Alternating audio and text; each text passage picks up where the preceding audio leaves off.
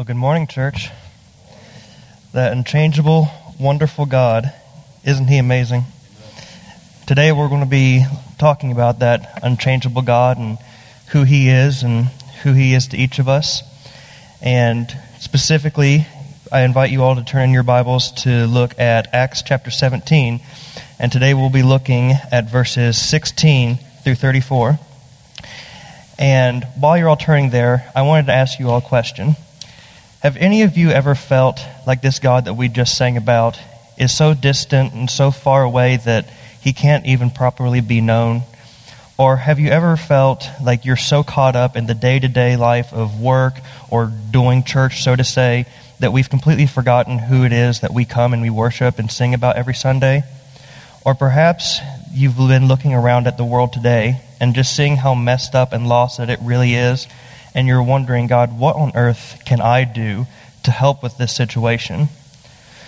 In this passage that we're about to read today, there's a group of people called the Athenians, and they have found themselves in a very, very similar situation to what we see today.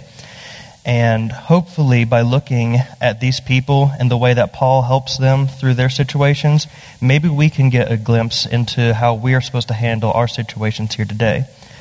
So I would like to look at Acts 17, but first let's pray. Dear God, I thank you for this day and this opportunity we have to come together into your house and to open up your word. What a wonderful thing that it is.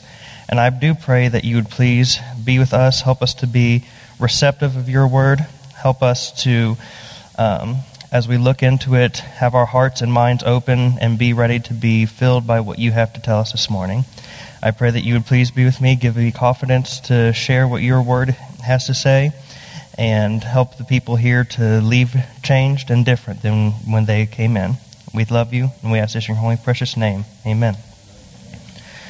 All right, so this morning, let's go ahead and look at Acts 17, and we're going to be starting in verse 16.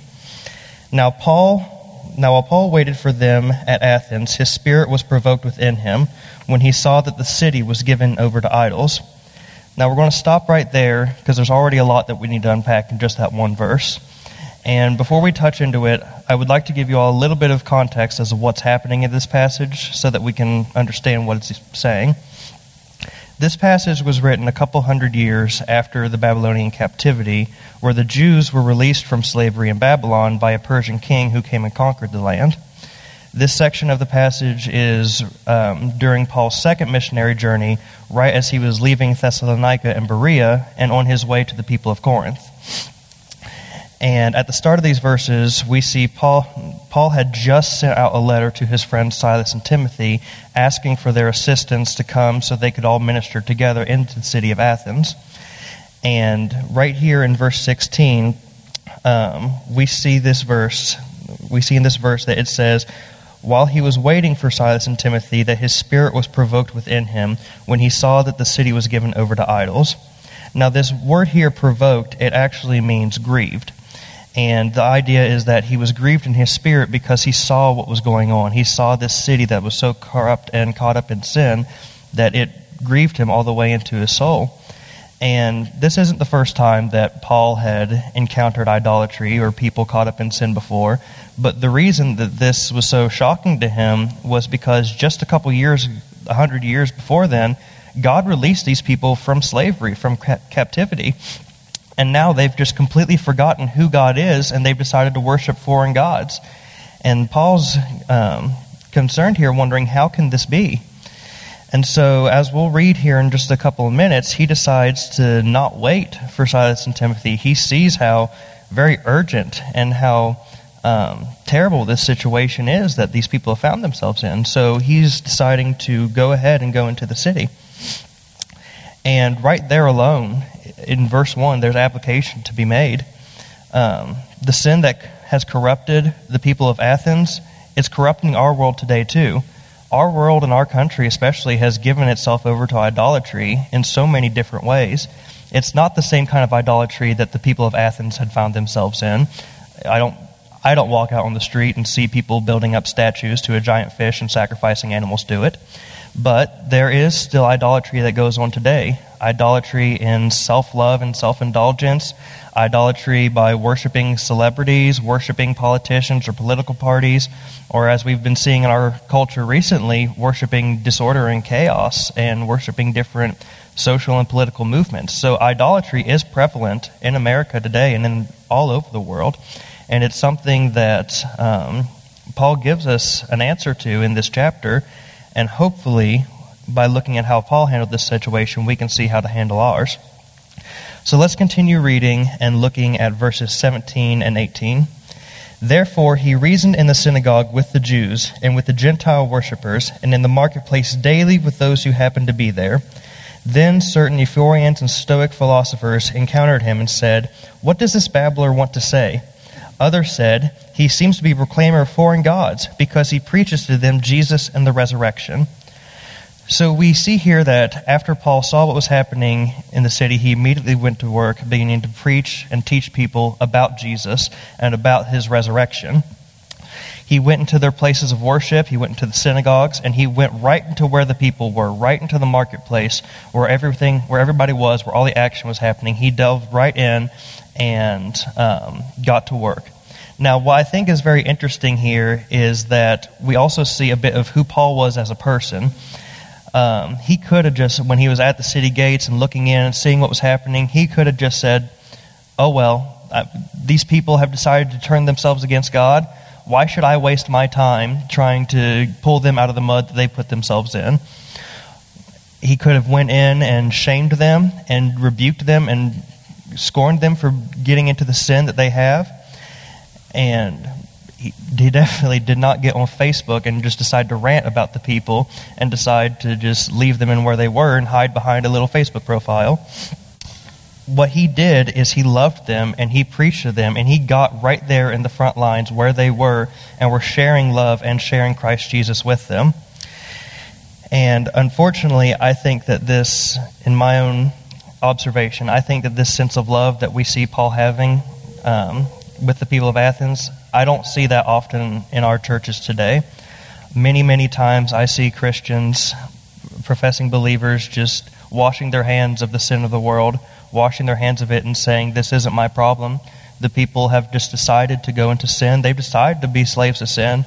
Why is it my responsibility to step in and help?" But that's absolutely not what it's our call to do, and that's definitely not what Paul did here. He got in and he went to work. And so, going off that, I remember being told as a young kid in Sunday school that you are to love the sinner and hate the sin. And that's something that we adults need to remember also, is that we can be disgusted and be horrified of the sin that we see in our world today, but we're not supposed to be disgusted and horrified of the sinner. We're to love them and to help them and to be there for them and to support them and show them the love that Christ showed us. That's what the Bible has commanded us to do. And going back to the text, let's see exactly where this love that Paul showed the people of Athens, let's see where that got him, because it takes him to a pretty cool place. Let's continue our reading in verses 19 through 21. And they took him and brought him to the Ephorius, saying, "May we know what this new doctrine is of which you speak? For you are bringing some strange things to our ears. Therefore, we want to know what these things mean. For all the Athenians and foreigners who were there spent their time in nothing else but either to learn or to hear something new." In this verse, Paul has just been called to the Ephorius, which is also the city leaders. So he's being called from the marketplace to go and talk to the leaders of the city. And here we also see a little bit more of the culture of the people of Athens, and to help us get a little bit better of a picture of what's actually going on. Verse 21 says, For all the Athenians and the foreigners who were there spent their time in nothing else but to either tell or to hear something new. This was what these people were known for. This was historically their whole shtick. They wanted to be the smartest and most knowledgeable people alive, and they spent all their time just learning and teaching what they had learned. And so we see here that when Paul was called to talk to the leaders, they didn't conspire against him. They weren't sitting there trying to figure out how to kill the man that's coming in and bring these foreign gods like he had been threatened with so many times in so many other cities. These people were eager and they were hungry to learn about something new and something that they could grow by. And so they weren't hostile and trying to kick Paul out. They were eager. And now that Paul has gotten the attention of these people who are wanting to hear from him, let's look and see what he tells the leaders of these cities and see exactly what happens from here. In verses 22 through 24, then Paul stood in the midst of the Areopagus, saying, "Men of Athens, I perceive that in all things you are very religious. For as I was passing through and considering the objects of your worship, I even found an altar with the inscription, 'To the unknown God.' Therefore, the one whom you worship without knowing, him I proclaim to you." This is where things really begin to pick up. Paul tells the leaders of Athens that he can tell that they're very religious, and some Bible translations even use the words "too religious." And I think that that can be used to describe a lot of people today who walk the walk of a Christian life, but just push themselves to be very religious people without knowing who God truly is. He goes on to say that he noticed when he was looking at the different idols that they worshipped, he found one with the inscription, "To the unknown God." He goes on to tell them that this unknown God that they have been worshiping, he knows who that God is, and he is the one that he's been proclaiming to them in the marketplace and in the synagogues. And so Paul is telling these people that the God that they don't know the name of, they can know his name, and better yet, hey, I know him. I'm willing to share him with you. He's not unknown. I know him. I would love to tell you more about him. And I think this is very important, and the reason that it is so important is because that's where many of us are today. Most of us in this room are like Paul in this scenario. We know who God is. We know what he has done for the world. We know what he has done for us. And now, like Paul, we are also given an opportunity to talk to people who might not know who he is. There are many people out there who know that there is a God, but they do not know him personally. I remember this time, my freshman year of college, I was doing a class called Personal Evangelism. And as part of that class, we were required to do, I believe it was 6 hours worth of evangelizing a week in order to get a good grade in that class. And I remember one evening, some friends and I decided to go out door-to-door evangelizing, just knocking on people's door and asking, "Hey, do you know Jesus? If not, we would love to tell you some more about him." And I remember this one house in particular, this big, beautiful white house, and we went and knocked up on the front door, and this older gentleman came and answered. And we told him who we were. We said, we're from the Bible college down the street, and we would love to have a couple minutes to talk to you. And he told us that he was waiting for his grandkids, that he didn't have much time, but what little bit of time that he did have to give, he gave it to us. He opened his house and let us in and sat down with us, and we got to ask him about his spiritual life. I remember asking him what he considered his spiritual life to be like, and I remember him smiling because he told us right before he answered, he's like, "Nobody has asked me that question or anything related to that in such a long time." And I remember him smiling and telling us that he grew up in church, that he used to go all the time, and that he's tried reading his Bible as much as he could, but it didn't make sense to him. He didn't understand what the Christian life was all about. He didn't understand what the Bible was all about, but he knew there was something there. And one of my friends that was there with us, she began to tell the gospel with that man. And right when she got done telling him about Jesus and his resurrection, his grandkids came down into the driveway, and unfortunately we had to leave. But I remember him being so happy that we were there and willing to take the time to talk to him that it really made an impact on my life just to be able to see him have that reaction. This is just one example of a man who is hungry in our world today for God. He knew that there's something out there, but he just didn't know what, and he was hungry for it. He was excited that we were there to talk to him. We have the knowledge that people need, and we're able to feed them, so why don't we? So let's follow Paul here, back to the text, and let's follow Paul's lead here and share with the world what the world is looking for. And let's look back in the text and continue with Paul at verses 24 through 31. God, who made the world and everything in it, since he is Lord of heaven and earth, does not dwell in temples made with hands, nor is he worshipped with men's hands, as though he needed anything, since he gives to all life and breath and all things, and has made from one blood every nation of men to dwell on the face of the earth, and has determined in their pre-appointed times and the boundaries of their dwellings, so that they should seek the Lord in the hope that they might grope for him and find him, though he is not far from each one of us. For in him we live and move and have our being. As also some of our own poets have said, therefore we are also his offspring. Therefore, since we are the offspring of God, we ought not to think of the divine nature as like gold or silver or stone, something shaped by arts and man's devising. Truly, these times of ignorance God overlooked, but now commands all men everywhere to repent, because he has appointed a day on which he will judge the world in righteousness by the man whom he has ordained. He has given assurance to this by raising him from the dead. Now, that's a large chunk there, and there's a lot that we could unpack. And unfortunately, we don't have time. We don't have all day to unpack it, because that's what it would take. But there is one thing in there that really stands out that we need to grasp more than anything else, and that's back at the final two verses in verse 30 and 31. And I would like to read those one more time for you. Truly, these times of ignorance God overlooked, but now commands all men everywhere to repent, because he has appointed a day on which he will judge the world in righteousness by the man who he has ordained. He has given assurance to this to all by raising him from the dead. God has appointed a day on which he will judge the world. Now, to the lost people in the world, to everyone who does not trust on God, that is a very, very scary truth. And that is something that ought to terrify people. God is coming, and he is coming to judge sin. And for people who haven't given their sin over to the cross, they haven't given their sin to Jesus, then they will be judged by God.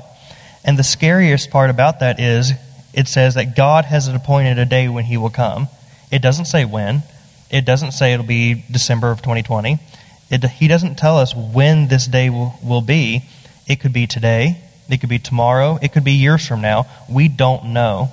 And so that is the point that we need to be remembering as believers, is that God is coming and we don't know when. And just like Paul had this sense of urgency here to talk to the people of Athens who were caught in sin, we need to have that same sense of urgency. People are lost and dying all around us, and unfortunately, they're not believers, and they are condemned to their sin. But we have this knowledge that people are looking for, so we have the responsibility to share that knowledge with people. I hope that this truth really digs in with each of you. I hope that you really see and really understand that, hey, I know God. I know that he's coming. I don't know when, but when he does, hallelujah, I'll be carried up to heaven with him, and I'll be rejoicing with him for eternity. I hope that delights you, and I hope that makes you happy. It sure makes me happy. But I hope that also scares you a little bit, because there are many people around us who aren't going to heaven with us if God were to come now. I don't know about each of you. I imagine most of you can relate to this, but I have family, I have friends, I have loved ones who, if God were to come back this instant, that'd be it for them. There's no hope behind that. And I hope that really does bother you in a sense. And I hope it really does dig into the fact that, hey, I know God. I have the opportunity to share him with people. Why don't I? Why am I not on the front lines? Why do I not have this sense of urgency, this grieving in my heart for people? And I would say that is something that we need to have in each of our lives. Each of us need to be on these front lines sharing God with people, because he is coming. We don't know when, but he is coming. That is a fact. And so I don't think we should waste any other minute. I think that we need to be on the front lines. And I'm preaching to myself here just as much as I am any of you all. I'm guilty of it too. I think that we need to have an urgent spirit about this. I think that we need to be out there winning souls for God. so that when he does return, people are coming up to heaven with us. Now, let us take a look together at these final few verses and see what happened to Paul when he was bold enough to share the truth about Christ with these people. Let's look together at verses 32 through 34. And when he heard of the resurrection of the dead, some mocked, while others said, "We will hear you again on this matter." So Paul departed from among them. However, some men joined him and believed, among them Dionysius, a woman named Damaris, and some others with them. Now this, in my opinion, is the very absolute best part of this whole passage. We began this passage by looking at Paul at the city gates, looking at these people with their sin. We moved on to seeing him in the marketplace and with the leaders of the city, witnessing to them. And now we're seeing the fruit of his labor. Now we're seeing people come to know God and come to be saved. Of course, not everyone got saved right there on the spot, but some did. And it's because Paul realized that there was a need, and he got to work sharing the good news of Jesus with these people. And if it weren't for Paul taking the time to do this, then there is a chance that these people would have died in their idolatry and not believed in God. This is truly phenomenal news that Paul was able to take what he knew and share it with these people. And look at these verses again with me. When Paul spoke to the leaders of the city, they did not cast him out and beat him. No, they listened and told him to come back and talk to him about it again. You see, many times today, we do not take the opportunities that we are given to talk to people about God. Many times it's because of fear. Fear of rejection, fear of persecution, fear of not being liked, any of those things, fear on any account. But it's because of fear that we don't witness to people most of the time. And these verses here don't say whether Paul was scared or not to talk to the people of Athens. It doesn't say whether he had any reservations about it. But even if he did, he worked past those fears, and people got saved because of it. We need to be doing that in our lives too. Let's not allow fear to stop us from sharing God's news with people about Jesus and the resurrection. Maybe it won't end well like it did for Paul here, but maybe it will. Maybe we should all take the time to share with people, and they will give us the time to listen. It's possible. So let's work past our fears, because I think that it is something that we need to be doing for people. I would rather be scared and witnessing to people than be scared and knowing that when God returns, that person's not coming to heaven with me. The day that my friends and I went door to door evangelizing, I was really scared. I had never done anything like it before. I had never been out evangelizing on the street like that. I didn't feel like I was smart enough to answer people's questions about Jesus that they might have. And I definitely did not feel comfortable going up to complete strangers' houses, knocking on their door, and not knowing if there was something scary on the other side of that door when it opens. Anything could have happened. But that day, my friends and I did not let our fears stop us from telling people about Jesus. We knocked on so many doors that day, and many of the people that answered, they opened, and we told them while we were there, and they just shut the door right in our faces. And that happens. But there is always that chance that someone like that old man that we got to talk to that day will open up their hearts and their minds and give you a chance to speak. So don't let fear hold you back. We do not want our fears to be the reason that somebody does not get saved. I'm very glad that 17 years ago, as a little kid in Awana, that my teacher, Miss Kathy, and her assistants, Ashley and Jeremy, weren't afraid to tell us kids about Jesus. Miss Kathy had every opportunity to just give into her fears or her doubts. She could have just said, these kids aren't worth my time. They can't learn. They can't understand the truth about Jesus. Or why should I waste my time telling them about Jesus when they're just running around playing, staring at the clock, wanting to go home, wanting their snack? She could have said any of that stuff, but no, she decided that we were worth investing in. We were worth pushing past her fears and giving us her time to talk to us about Jesus. And it's for that reason that Miss Kathy was able to push past her fears and talk to us, that I'm standing here today where I am. Who knows where I could have ended up if Miss Kathy did not do what she had done. And so I can tell you right now, I really appreciate her for pushing past her fears, and I know that somebody else out there could be doing the same for each one of us. Now, before we pray, I do want to challenge each of you with something. Perhaps there's someone here today that doesn't know God personally. Maybe you've been coming to church here for a while, and you've been doing the normal Christian or normal religious stuff, but you really don't know who this God is. He's an unknown God to you. I'm here to tell you today that this is something that we cannot let slip another minute. As we just talked about, we don't know when God's returning. It could be when all of us walk out these doors. We don't know. And so I would highly encourage each of you, don't let it be too late. If you are here this morning and you feel that you do not know who Jesus is, if you feel that you do not know who this God is that you've been worshiping with us for a while, then I would invite you to please come talk to me. Please come talk to one of the pastors, another man in the church. Please come to one of us and just ask. We would love to talk with you about this. We would love to share with you who God is and that He does not have to be an unknown God to you. And if you are here today and you do know who God is, you're confident in that, you know who you worship, wonderful. I'm very happy for you. But now I really hope that you see this sense of urgency that Paul had to go out and tell people about it. Because we don't have eternity to talk to people. We don't know. And so I would highly encourage you to feel motivated. Take Paul as an example here. Use him as a model. Get to work. Get to action. And I'm talking to myself here too, people. We need to be on the front lines talking and witnessing to people. So don't take your knowledge and just hold it to yourself. Take it and share it with people because you never know what could happen. The world is hungry for Jesus. Just like that old man, just like the people of Athens, the world is hungry for knowledge. The world is hungry for salvation and for good news. Let's give that good news to them. Don't be afraid. Share it. You know it.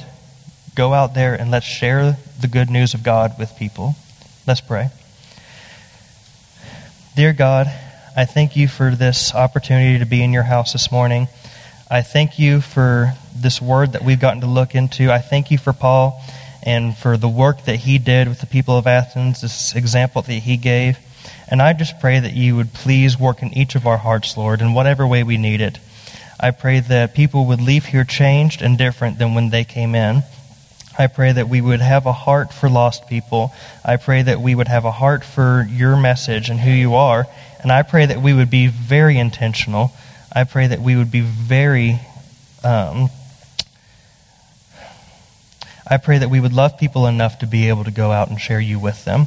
And I just thank you so much for this wonderful church. I know these are wonderful people here, and I pray that you would please bless them this week and help us all to honor you.